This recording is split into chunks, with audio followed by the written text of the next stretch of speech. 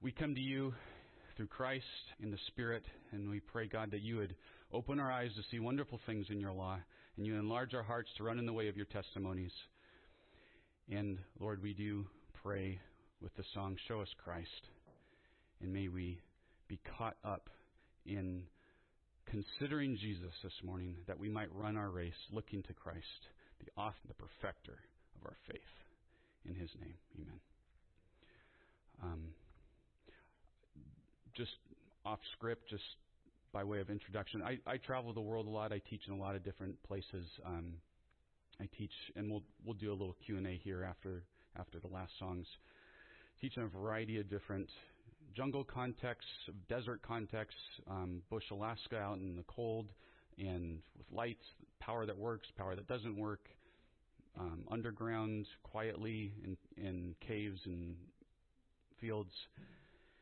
And the people of God, we have more in common than we have different, and we are united by the blood of Christ. And we have a new bloodline, we have a new DNA, and we may speak different languages, we may have different ethnic backgrounds and cultures, but there's something beautiful about the body of Christ when we unite around. And I can preach in different languages in different places, but there's a palpable difference between there's really two different kinds of people in the world. There are Adamites and there are Christians, and we are of the family of Christ, and it's an amazing bond.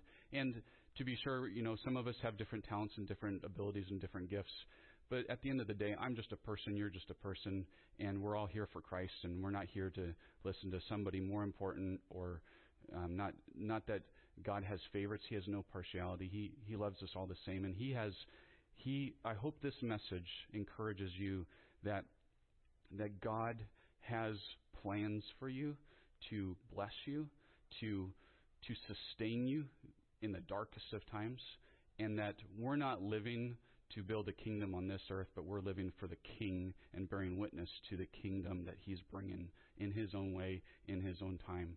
And until then, we hang on and we trust that God is sovereign over it all, and he's got good plans for us. So I'm reminded of the quote from Charles Dickens' famous novel, A Tale of Two Cities. It was the best of times. It was the worst of times. It was the age of wisdom. It was the age of foolishness. It was the epic of belief. It was the epic of incredulity. It was the season of light. It was the season of darkness. It was the spring of hope. And it was the winter of despair. And I find that these opening words of A Tale of Two Cities, the classic, it well describes the 9th century BC in the land of Israel. And indeed, it really does describe our own time in AD 2021. When you look at the era of the 9th century BC in the book of 1 Kings, you see mass dysfunction in the land of Israel. And the king of Israel at the time, his name was Ahab. And his reign was actually the turning point in Israel's history, which is clear from the fact that 6 chapters at the end of 1 Kings, they're dedicated to his reign alone. But this transitional moment in Israel's history was the lowest point since the period of the Judges. One writer says it looked like the Antichrist had arrived early, ahead of time. But if your main concerns in life are for the economy, for prosperity, and overall social stability, these days didn't seem so bad. Ahab had reigned for 22 years. No coups, no insurrections, no assassination attempts, relative stability in the land of Israel at the time. And then he underwent a shrewd marriage with the Phoenician princess Jezebel. She was very ambitious. She was very pagan. This shrewd marriage alliance secured unlimited access and privilege to the prized Phoenician seaports. So put that in normal terms. That guaranteed a booming economy. In other words, it was a business deal. Business was booming in Israel in these days. The economy was making record strides. People of Israel were fat and happy. They're even described as that in 1 Kings 16. There's no felt need for the old school God of Israel's forefathers in this day and age. This was the day of progress, human flourishing. Ahab, verse 30 of chapter 16 of 1 Kings, says, did evil in the sight of the Lord more than all who were before him, including the judges.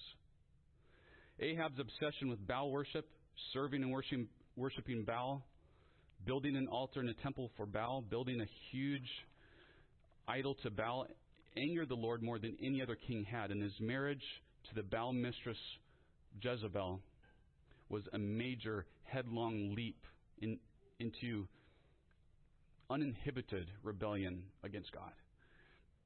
Moreover, Ahab rebuilt Jericho. So what's so important about that? Why that seemingly insignificant piece of trivia in the text? Well, because after the destruction of Jericho, Joshua had declared a curse over anybody who would seek to rebuild that city. The curse forbade anybody from rebuilding it, which Ahab, certainly with the best historians in the land, would have known, willfully did it with no fear of God before him. So it's upon this black backdrop that Ahab and Jezebel, they're like, in the narrative, they're like the evil antagonists. They set the stage for a shift in the providences of God, something unforeseen, something that comes out of nowhere. So if they're the dark, rebellious antagonists in the story, who's the righteous protagonist? Well, enter 1 Kings 17. This is very first verse of 1 Kings 17. Abruptly introduces some obscure prophet of whom we've never heard before. His name is Elijah, and his name means, my God is Yahweh. Unlike every other scriptural introduction of a major character in the history of redemption, the details of Elijah's resume and pedigree and family of origin are obscure. They're unnamed. They go without mention at all. It's done with the purpose of focusing on his prophetic message. He becomes identified with his message and not his past or his pedigree. One writer pastorally fleshes out the significance of the suddenness of Elijah's appearing. This writer says, for to see Elijah appear so suddenly, verse 1 of chapter 17, all of a sudden he appears, this writer says, this reminds us that we need not despair when we see great movements of evil achieving spectacular success on this earth. For we may be sure that God in some unexpected places has already secretly prepared his counter movement. God has always his ways of working underground to undermine the stability of evil. God can raise men for his service from nowhere. Therefore, the situation is never hopeless where God is concerned. Whenever evil flourishes, it is always a superficial flourish. For at the height of the triumph of evil, God will be there, ready with his man and his movement and his plans to ensure his own cause will never fail. That's very encouraging. In other words, there is a man in Israel, and his name is El-Li-Yah. My God is Yah. And his message is what marks him. His message is what distinguishes him from all the other prophets of Baal. And what is the first mention of his message? It's a rebuke to Ahab's covenant breaking. It's a pronouncement of the covenant curses of Deuteronomy upon Ahab. Elijah shows himself to be a true prophet of God because his prediction of drought, for instance, based upon God's covenant curses, it comes to pass. Elijah surges with passion for Yahweh worship. So, what's so special about Elijah? What sets him apart? What makes him one of a kind? Elijah is recorded as a transitional figure in the history of the kings and the prophets. And one reason you know he's a transitional figure is because, like Moses before, Elijah's ministry is actually marked by signs and wonders. So this is helpful to understand in redemptive history. Whenever there is an epic or a season of signs and wonders, usually it revolves around a major shift in God's redemptive purposes. Typically, it's accompanied with a short-term season of these signs and wonders. For instance, consider Moses' miracles in Exodus, Jesus' miraculous 3-year ministry, the apostles' miraculous ministry in establishing the New Testament church in Acts. And in this instance, in Israel's history, the prophetic office is being inaugurated through Elijah, and it's just ramping up. So as Moses represents the law to the people, Elijah represents the prophetic word to the people. The law is like the covenant contract, and the prophets are like the legal attorneys that apply the law to the context of Israel, warning them of their rebellion against the contract, or guaranteeing them blessings based upon the contract of the covenant.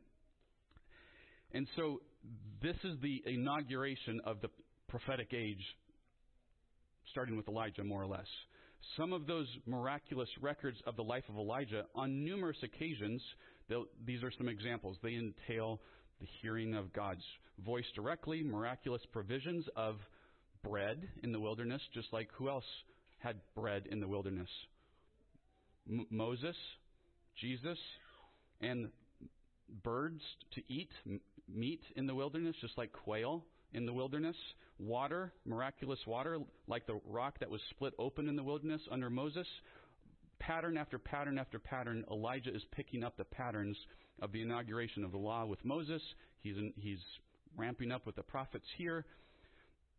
3 years after the famine ended, the famine that Elijah predicted, Elijah boldly goes to Ahab, this corrupt king. And during this famine, apparently, Jezebel had killed all the prophets of God that were remaining that she could find. But there were 100 that safely had hidden away somewhere in the wilderness away from her wrath. Jezebel and Ahab, they are the Old Testament foreshadow of the beast and the false prophet. Knowing that his life and his career and his security were in danger, nevertheless, Elijah goes to Ahab, summons him. He calls Ahab. You know, in Hebrew they might say quite the chutzpah, quite the boldness. In some ways, he is the most wanted man in Israel. Elijah is. He is a national security threat. He is Ahab's fall guy, his scapegoat, his patsy. The nation hates Elijah. He hates the name. The nation hates the name Elijah because the word on the street is that Elijah brought out the 3-year famine. It's his fault. He's being slandered for something that's not even his fault. And you can hear Ahab's hatred for Elijah and Elijah's boldness in their interaction in 1 Kings 18. So it says this: when Ahab saw Elijah, Ahab said to him, "Is it you, you troubler of Israel?"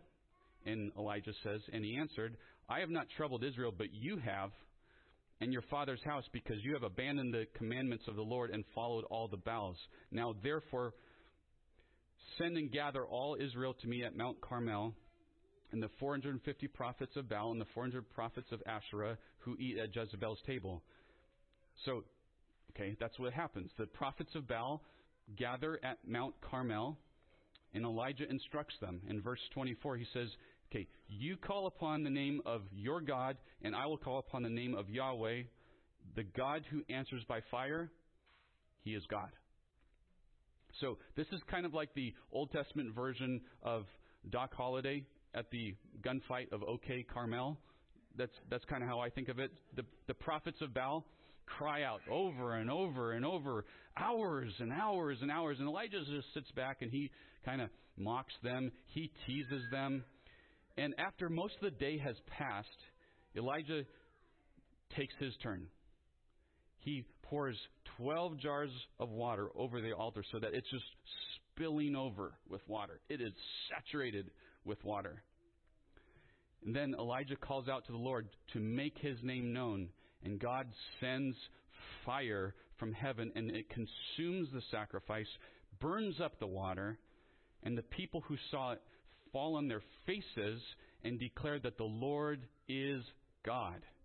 And then Elijah himself seizes all the prophets of Baal and slaughters them. After this savage massacre, that's what it was. It was a massacre. Elijah is a force to be reckoned with.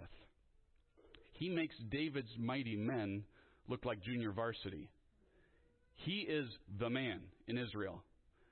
However, this massive victory didn't turn out the way Elijah had hoped. In verses 1 to 3 of chapter 19, Ahab tells Jezebel, and she is raving mad, and she swears she will kill Elijah by the next day. So, this is in a very bizarre turn of events, Elijah takes off for the wilderness. It says this in verse 4, "But he himself went a day's journey into the wilderness and came and sat down under a broom tree. And he asked that he might die, saying, 'It is enough now, O Lord, take away my life, for I am no better than my fathers.' And he lay down and slept under a broom tree. And behold, an angel touched him and said to him, 'Arise and eat.' And behold, there was at his head a cake baked, or hot bread, on hot stones, a jar of water. He ate and drank and lay down again." And then in verse 7 it says, "The angel of the Lord came again a second time and touched him and said, 'Arise and eat, for the journey is too great for you.' And he arose and ate and drank and went in the strength of that food 40 days and 40 nights to Horeb, the mount of God. There he came to a cave and lodged in it. And behold, the word of the Lord came to him, and he said to him, 'What are you doing here, Elijah?' And he said, 'I have been very jealous for the Lord, the God of hosts. For the people of Israel have forsaken your covenant, thrown down your altars, and they've killed your prophets with the sword. And I, even I only, am left, and they seek my life to take it away.' And he said, 'Go out and stand on the mount before the Lord.' And behold, the Lord passed by, and a great and strong wind tore the mountains and broke in pieces the rocks before the Lord, and the Lord was not in the wind. And then the wind and earthquake, but the Lord was not in the earthquake. And after the earthquake, a fire, but the Lord was not in a fire. And after the fire, the sound of a low whisper. And when Elijah heard it, he wrapped his face in his cloak and went out and stood at the entrance of the cave. And behold, there came a voice to him and said, 'What are you doing here, Elijah?' He said, 'I've been very jealous for the Lord, the God of hosts, for the people of Israel have forsaken your covenant. They've thrown down your altars, and they've killed your prophets with the sword, and I, even I only, am left, and they seek my life to take it away.' And the Lord said to him, 'Go and return on your way to the wilderness of Damascus, and when you arrive, you shall anoint Hazael to be king over Syria, and Jehu the son of Nimshi you shall anoint to be king over Israel, and Elisha the son of Shaphat Abel Mechalah you shall anoint to be prophet in your place. And the one who escapes the sword of Hazael shall Jehu put to death, and the one who escapes from the sword of Jehu shall Elisha put to death. Yet I will leave 7,000 in Israel, all the knees that have not bowed to Baal, and every mouth that has not kissed him.'" Okay, just let's ask some interpretive questions about this, some observations. What's so amazing about this account? Is it amazing that this powerful, mighty man of God who had just conquered the prophets of Baal, who called fire out of heaven, this prophet of prophets, he cowers in fear of Jezebel? That Elijah runs from Jezebel is very out of character, especially after confronting Ahab to his face, after raising a child from the dead, after predicting a famine, after seeing God provide food through miraculous bread, birds, calling fire out of heaven, slaughtering 850 priests of Baal by himself, praying for rain, outrunning Ahab's chariot. Where's the disconnect? Why is he all of a sudden running for fear of one person? Instead of writing him off as some sort of emotionally unstable, manic depressive type of a person, the text gives clues that he was driven more by convictions than chemistry. Something deeper is going on here in Elijah's soul. Elijah is wrestling with God's purposes. Elijah's noble expectations of turning the nation back to Yahweh apparently don't fit God's timing and plans. After he flees to the wilderness, he rests under a tree. There in the wilderness, the angel of the Lord, it's the angel of the Lord, ministers to him. And we know from the rest of the Bible that the identity of the angel of the Lord is the pre-incarnate Messiah. Isn't it interesting that he didn't just send one of his myriads of angels, just any of the angels, to serve Elijah, Michael, Gabriel, somebody else? The angel of the Lord came to serve him. Isn't it beautiful that the divine, pre-incarnate Messiah, the angel of the Lord, himself stoops down to serve Elijah by preparing some hot bread and cool water while he slept under the shade of a tree? It's as though the picture of this angel of the Lord foreshadows him as a servant to God's people, coming not to be served, but to serve. Now, after the angel of the Lord revives Elijah's depleted health with food and drink, Elijah goes where? He goes to Mount Horeb. So again, why is that significant? Why is that important? Why not just say a mountain? Why not just say the wilderness? Because Mount Horeb is another name for Mount Sinai. The same place where the covenant was both given and broken in Exodus 32 and 33. And how long was he at Mount Sinai? 40 days and 40 nights. This is the exact time of Israel's unfaithfulness, Moses' intercession. Moreover, what other prophet someday would spend 40 days and 40 nights in the wilderness? And in showing his glory to Moses, it says in Exodus, on Sinai, it says Yahweh passed by Moses, same verb, same word, and now Yahweh passes by Elijah on the same mountain.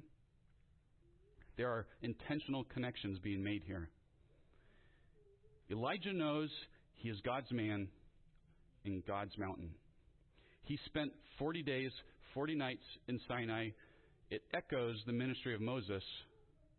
Elijah is so passionate for the covenant law of God and Yahweh's honor that he goes back to the most holy place in his mind, that sacred place where Moses saw the glory of Yahweh. Maybe the last place that Jezebel's religion had not defiled. He goes there out of passion for Yahweh worship. It dominates his soul. He is jealous. He is zealous for Yahweh's name. And he is afraid that if Jezebel kills him, the light will be snuffed out of Israel. The Lord asks him why he's at Sinai. And you can hear Elijah's passion for God's name in verse 10, which he again repeats in verse 14. I've been very jealous for the Lord, the God of hosts, for the people of Israel have forsaken your covenant. They've thrown down your altars. They've killed the prophets. And I, only I, am left. And they seek to take my life away. From the start, he is portrayed as the man of God in Israel, the only one who stands up for Yahweh, even in the literal face of the most powerful man in the land. Elijah has one holy passion, just like John Knox would say, "Give me Scotland or I die." Well, Elijah would say, "Give me national revival or I die." His motives are righteous. They're good. They're certainly pleasing to God.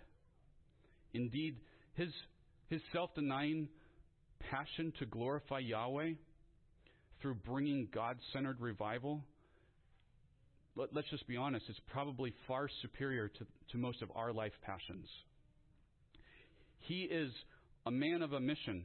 He is a man of a message, and nothing will divert him from that. This is what his whole life is about the glory of Yahweh in the land. Though grateful for the few who did come to Yahweh worship at Mount Carmel, Elijah was despairing. He's discouraged that his ministry is not more successful. He is discouraged that there was not national revival that broke out at the greatest miracle of his ministry thus far, the pouring out of fire from heaven. He's discouraged that the royal family refuses to repent. For such an astonishing miracle, there was such minuscule return on investment. Instead of rebuking Elijah for being a whiny, emotional prophet who just can't get his act together, the Lord who previously provides food and water for him, cares for him while he slept, that same merciful Lord now shows Elijah his power in the tornado, in the earthquake, and in the fire, and God speaks to him in a low voice. The Lord gave Elijah instructions to anoint Jehu as king, Elisha as Elijah's prophetic successor, and then the Lord gives Elijah fresh courage to press on, assuring him that the Lord still had 7,000 of the remnant, unknown, who refused to bow the knee to the wicked culture around them. See, God is the one who secures and sustains his people for a great salvation. And now, fast forward 8.5 centuries. 8.5 centuries later, knowing the deepest desire of the hearts of his servants, God says to Elijah in heaven, let's just imagine, "Hey Elijah, I want you to go down and meet someone. Take Moses with you. Go down to that mountain down there." Moses and Elijah, two servants passionate for Yahweh's name.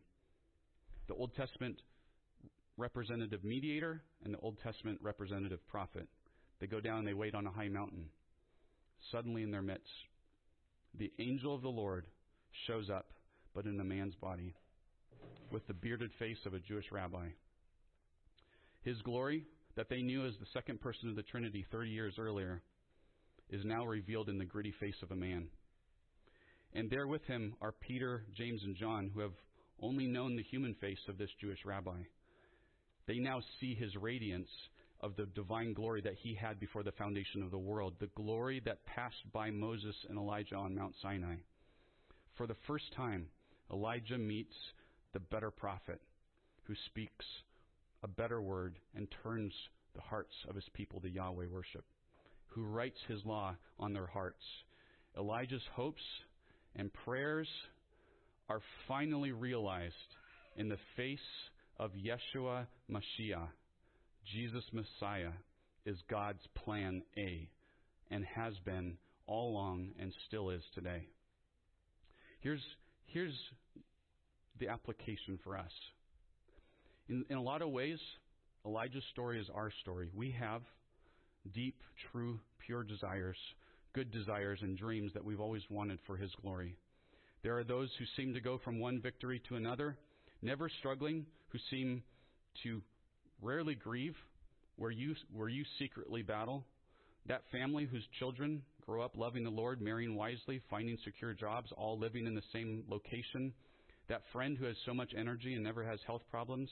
That missionary biography that everybody talks about is the life that God truly blesses if you're really surrendered to him.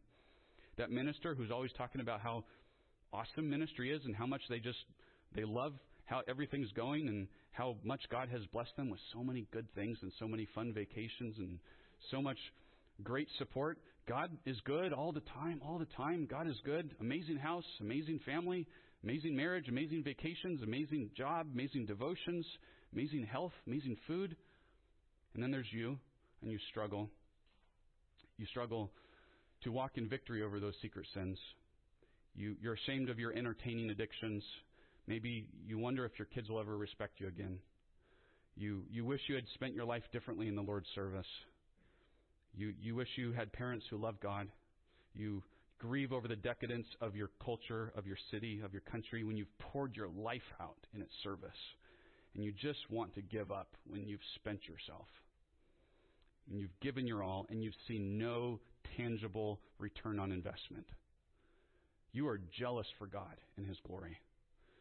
But He doesn't seem to come through on His end of the bargain. When Jesus called you to pick up your cross and follow Him, you had no idea how inglorious, how tedious, how mundane such a calling could be. You would never say this to anybody, but maybe you secretly wish that God would just end your life and take you home. As Paul says, for we know, in Romans 8:22, we know that the whole creation has been groaning with pains of childbirth until now. And not only the creation, but we ourselves, who have the first fruits of the Spirit, we groan inwardly as we wait eagerly for the adoption of sons, the redemption of our bodies. For in this hope we were saved. Now hope that is seen is not hope, for who hopes for what he sees? But if we hope for what we do not see, we wait for it with patience. Now, if that's you, that inner groaning, that desire for final deliverance, you're not alone. That is the normal Christian life. Knowing that we would be tempted to give up and give in to the constant anxiety and pain and distress in this life, Paul calls Christians to look beyond the pain and hope in the dawning glory of God. For he says elsewhere earlier in Romans 8:18, he says, I consider the sufferings of this present time are not worth comparing to the glory that will be revealed to us. So what does he mean that this glory that's coming isn't worth comparing to our sufferings? He clarifies in 2 Corinthians 4:16. We do not lose hope or lose heart. Though our outer self is wasting away, our inner self is being renewed day by day. For this light, momentary affliction is preparing for us an eternal weight of glory beyond all comparison, as we look not to the things that are seen, but the things that are unseen. For the things that are seen are transient, but the things that are unseen are eternal. So, by faith, we look back and trust in the things that Christ has done. And then by faith, we look forward to what God has promised and hope in His faithfulness based upon His fulfillment of the promises in the past. Resting in that future-oriented faith. From start to finish, it's a grace race. It's all of grace, and it's all of God. We are saved by God in Christ, by grace alone, through faith alone, in Christ alone. God in Christ secures us and sustains us for a great salvation. So like Elijah, the reason you do not lose heart is because God loves you and wields all His might for you to save you. You are saved by God in Christ, from God, for God. His enduring love, His kingly power to save, they overflow from who He is. He is infinite, meaning He's measureless. He's without measure. He is immutable, meaning He never changes. He is eternal, meaning He's outside of time. This God loves you and has always loved you. And He has covenanted Himself with His blood to maintain your salvation to the very end. And He has secured you, and He will sustain you through it all. And I love this. This verse is so grounding, because whenever you are tempted to think that God is fickle, that He changes His mind based upon your performance or lack of performance, Malachi 3:6, I, the Lord, do not change. Therefore, you're not consumed. I don't change. I remain the same. And I have loved you. And there's nothing you can do. No performance, no mission trip, no ministry, no list of obedience to rules that you can keep to improve God's favor and love for you. And there's nothing you can do to detract from it. Consider those experiences of devastating darkness, merciless disappointments, nightmarish sadness, unremitting pain, and you describe the burden you carry as unbearable and overwhelming. The Bible does validate the human experience of pain, but it describes it as a light momentary affliction. So how is that possible? It's because the glory of the resurrection is not even worth comparing to our sufferings. And it's beyond comparison, 2 Corinthians says, to our sufferings. So what does that mean? How do you get your mind around what the text is saying? What is the weight of glory that today Elijah and the great cloud of witnesses who have gone in faith before us, what is it that they now enjoy? Well, 1 Peter 1:4 describes it as an inheritance that is imperishable, undefiled, unfading, kept, guarded, defended, secured in heaven for you. In heaven, and then in the resurrection, there will never, never, never, never, never be a moment of remorse, regret, discontentment, envy, jealousy, discouragement, sadness, slander, anger, trauma, nightmares, or anything that crushes our souls in this life. Heaven will be so good that we won't even recall to mind the bad memories of this life. God says in Isaiah 65:17, I create a new heavens and a new earth, and the former things shall not be remembered or even come into your mind. Elsewhere in Isaiah 54:4, it says, fear not, for you will not be ashamed. Do not be confounded, for you will not be disgraced. For you will forget the shame of your youth. And the reproach of your widowhood, you'll remember no more. Any recollection of this life in heaven and in the new earth will be like a fading dream. Waking up after a dream, as we go through our day, what happens? That dream kind of fades. We have maybe a hint that we had a dream. Some part of our day we might remember a fading memory of the dream.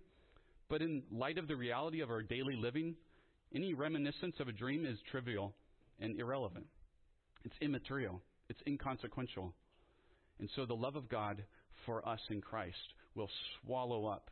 It will exhaust all that is momentary and transient in this life, including our sufferings. God lovingly leverages all that He is for our good in the resurrection.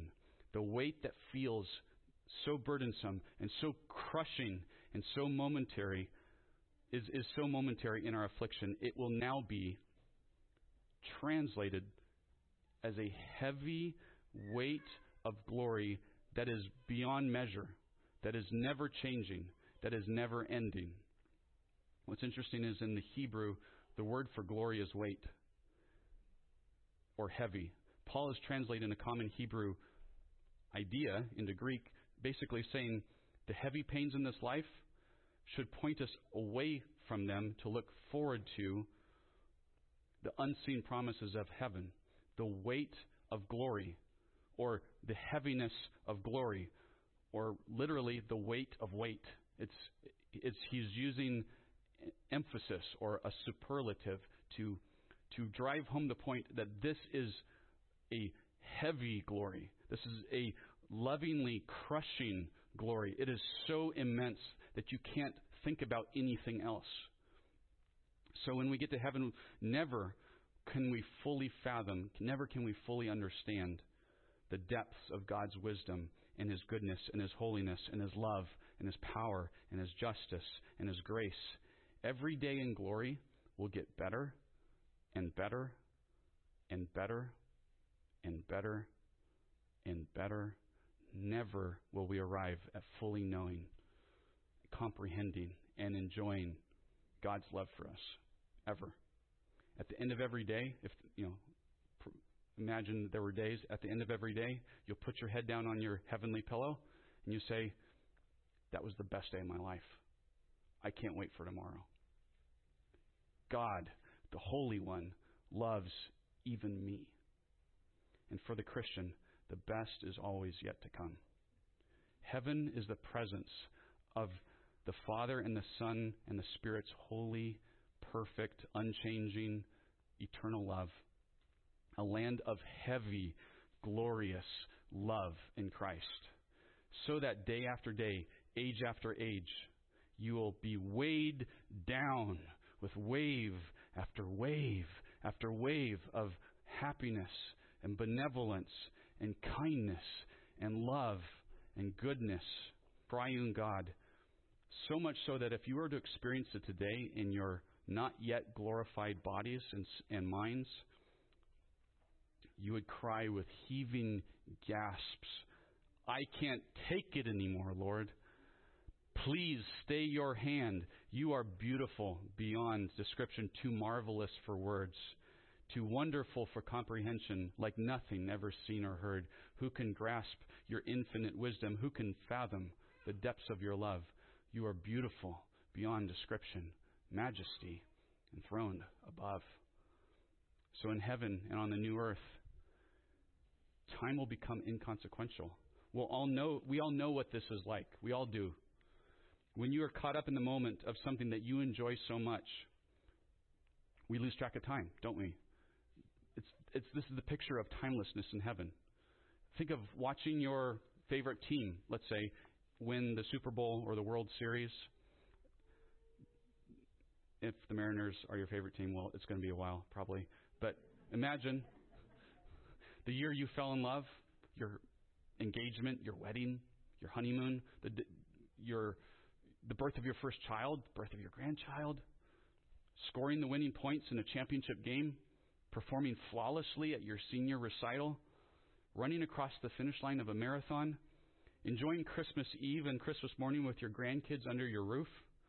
In those blissful moments, time ceases to exist. It stops. You are caught up in the sublime. You're caught up in the heavenly, the otherworldly joys. That in those moments, nobody worries about what happens tomorrow. No one cares to recall what happened yesterday. No one checks their watch.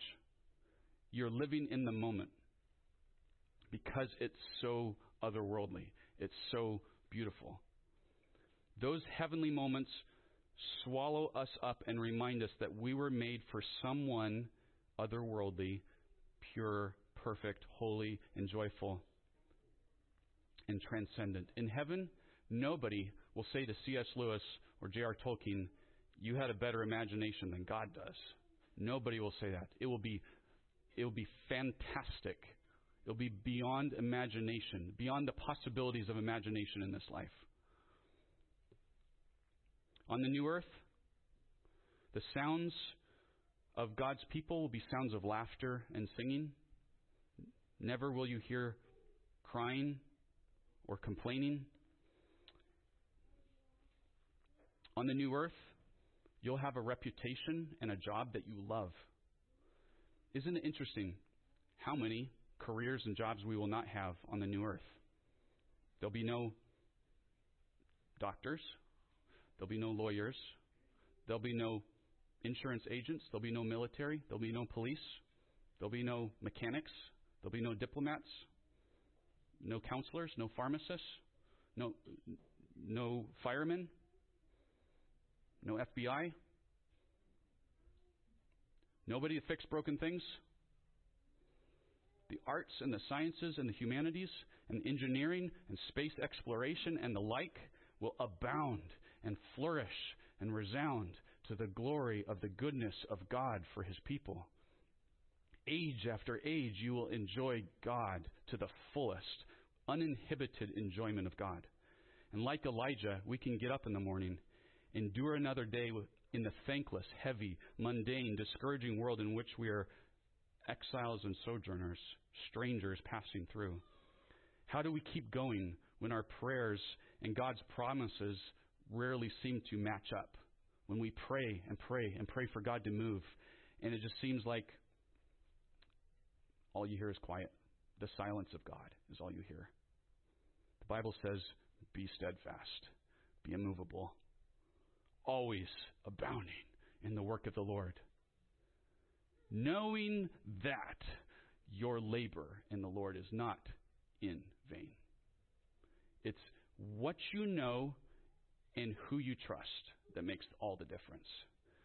And how do we know God's promises will come to pass?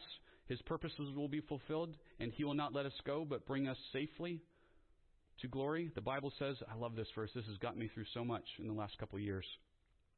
1 Thessalonians 5:23 says, now may the God of peace Himself sanctify you completely, and may your whole soul, spirit, and body be kept blameless at the coming of our Lord Jesus Christ. And just in case you're doubting that God's still going to pull this off, He who calls you is faithful.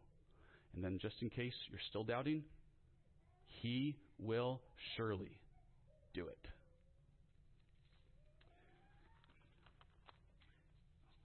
I want to close by encourage you by reading from the end of C.S. Lewis's The Last Battle as we contemplate our great inheritance in Christ and all those unmet expectations that we have in this life, those dreams, those good, holy desires that we have for God's honor and God's service and God's glory in this life that are not materialized in our lifetime, that those return on investments that are completely empty. It says this, and he spoke, he no longer looked to them like a lion. This is Aslan. He no longer looked to them like a lion, but the things that began to happen after that were so great and beautiful that I cannot write them. And for us, this is the end of all the stories, and we can most truly say that they all lived happily ever after, but for them, it was only the beginning of the real story. All their life in this world and all their adventures in Narnia had only been the cover and the title page. Now at last they were beginning chapter 1 of the great story, which no one on earth had ever read before, which goes on forever and ever, in which every chapter is better than the one before. Father, would you please seal our hearts with an expectant hope of glory, that we would be encouraged like Elijah to press on, that you have your remnant even here among us, and that we would wait to see the face of the true prophet and the true lawgiver. For Jesus is our judge, Jesus is our lawgiver, Jesus is our king, and Jesus will save us. And it's to Him we look and pray that we would persevere in faith, trusting Him. In Jesus' name, amen.